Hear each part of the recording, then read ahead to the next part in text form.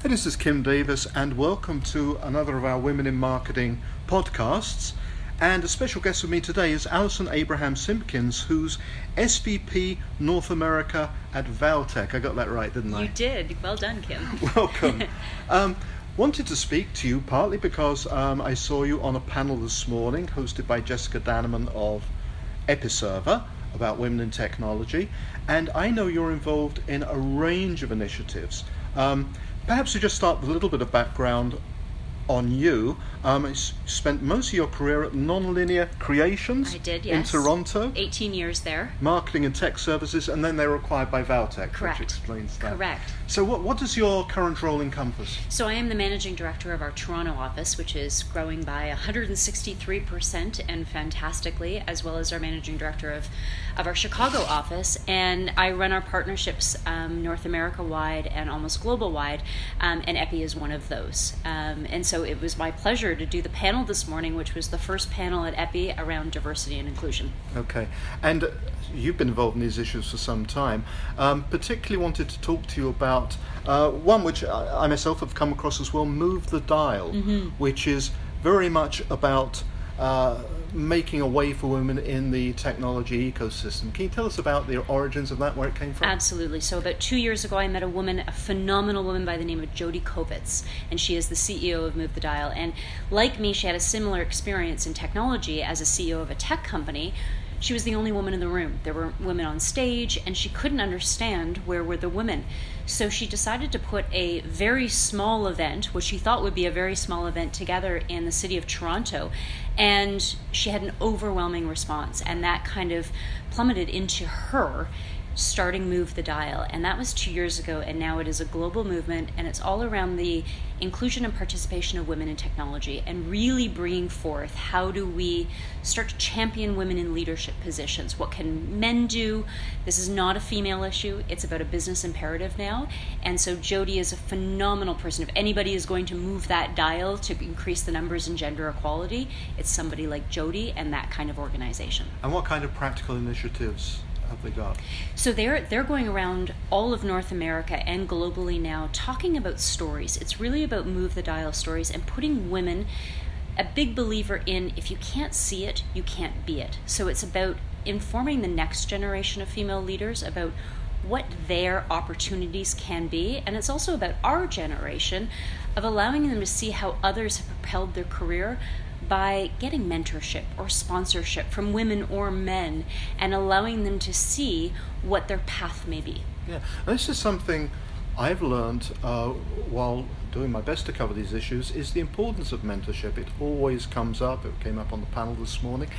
Could you talk a bit about its importance and maybe help distinguish mentorship from sponsorship? Absolutely.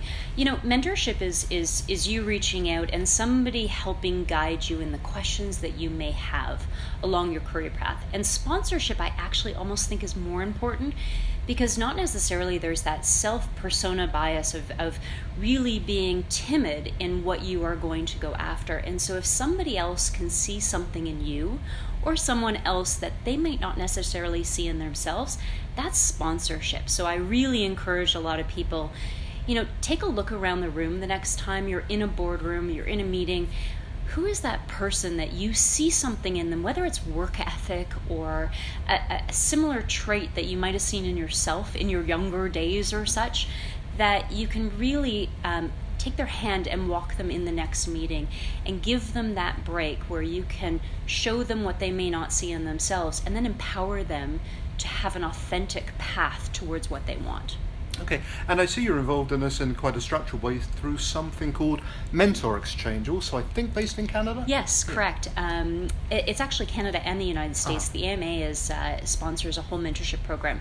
And so I'm happy, I'm on the third year of doing that, and every year we do kind of a school calendar year of every month I meet up with a mentee, and it can be anyone from an agency background to an entrepreneurship, and so I have wonderful experiences and still contacts today today that you mentor them for an 8 to 10 month program, and then thankfully all 3 of them I've remained, their mentor onwards, and it's either building their own businesses, or it's building and figuring out how to manage up in their own careers or find the path that they want. So it's been really quite nice. Sounds like it's fulfilling for you as well as helpful for them. Absolutely. That's great. And looking at slightly younger women, Valtech initiative, Tech Girl. Yes. We're down to the 9 to 12 age group. Love it. That is probably one of my largest passions. As everyone who knows me, this is something. I have a 10-year-old daughter, and I don't want to have the conversation 10 years from now about gender equality, or I hope we don't. Yeah. And so it's really kind of the onus on companies and someone like myself that if you're fortunate to be in a leadership position, what can you do to ensure that we are closing this gap? I'm not Melinda Gates. I can't give $1 billion. So, what's the small initiative I can do? And so Tech Girl was something that was started in our Sweden office about 5 years ago. And I came across it when I joined Valtech and went, we need to take this global. And it's about bringing 9 to 12-year-old girls into our offices, teaching them things like Scratch, HTML, and we're now starting to teach them things like design thinking and UX, to understand the breadth and depth of what technology can be. It's not just, a developer in the basement, with the black cloak over their head. It really is an array of opportunity. And like I said at the beginning, you can't be what you can't see. So it's exposing these girls to something they may not get in the school system, right, and allowing them to see what a path may be. And some of them might take it and some of them might not. But I love hearing the feedback from the girls who have such fun on those days to say, I thought boys could only do this. Mm-hmm. And so the intention is all about exposing them to girls can do anything. Yeah. And this is you're fighting with a lot of allies, because what you just described reminds me of the initiative that Carly Kloss is doing with SAP, similarly, mm-hmm. Girls Who Code, I think that Absolutely. Is. So there's a lot of people in the struggle.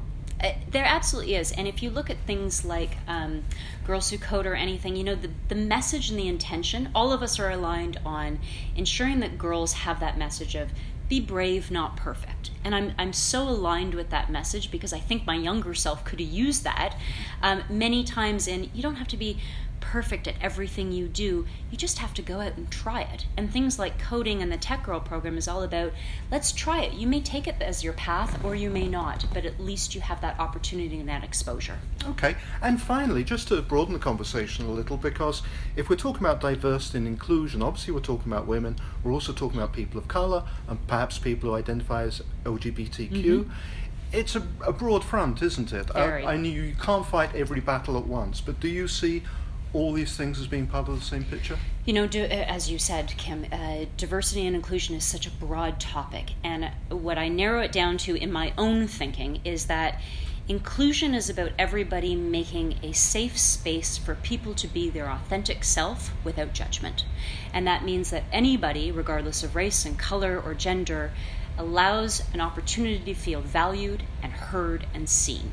And so I think it's everybody's. As we create culture in our companies, we also need to create inclusion and be open to what inclusion means in all of our organizations. So we're tackling the gender gap in this conversation, and many conversations are about gender gap, but that is you can broaden it out to so many different things. Okay, that's a crystal clear message. Alison, you're doing great things. Really appreciate you joining us. Thank you for having me.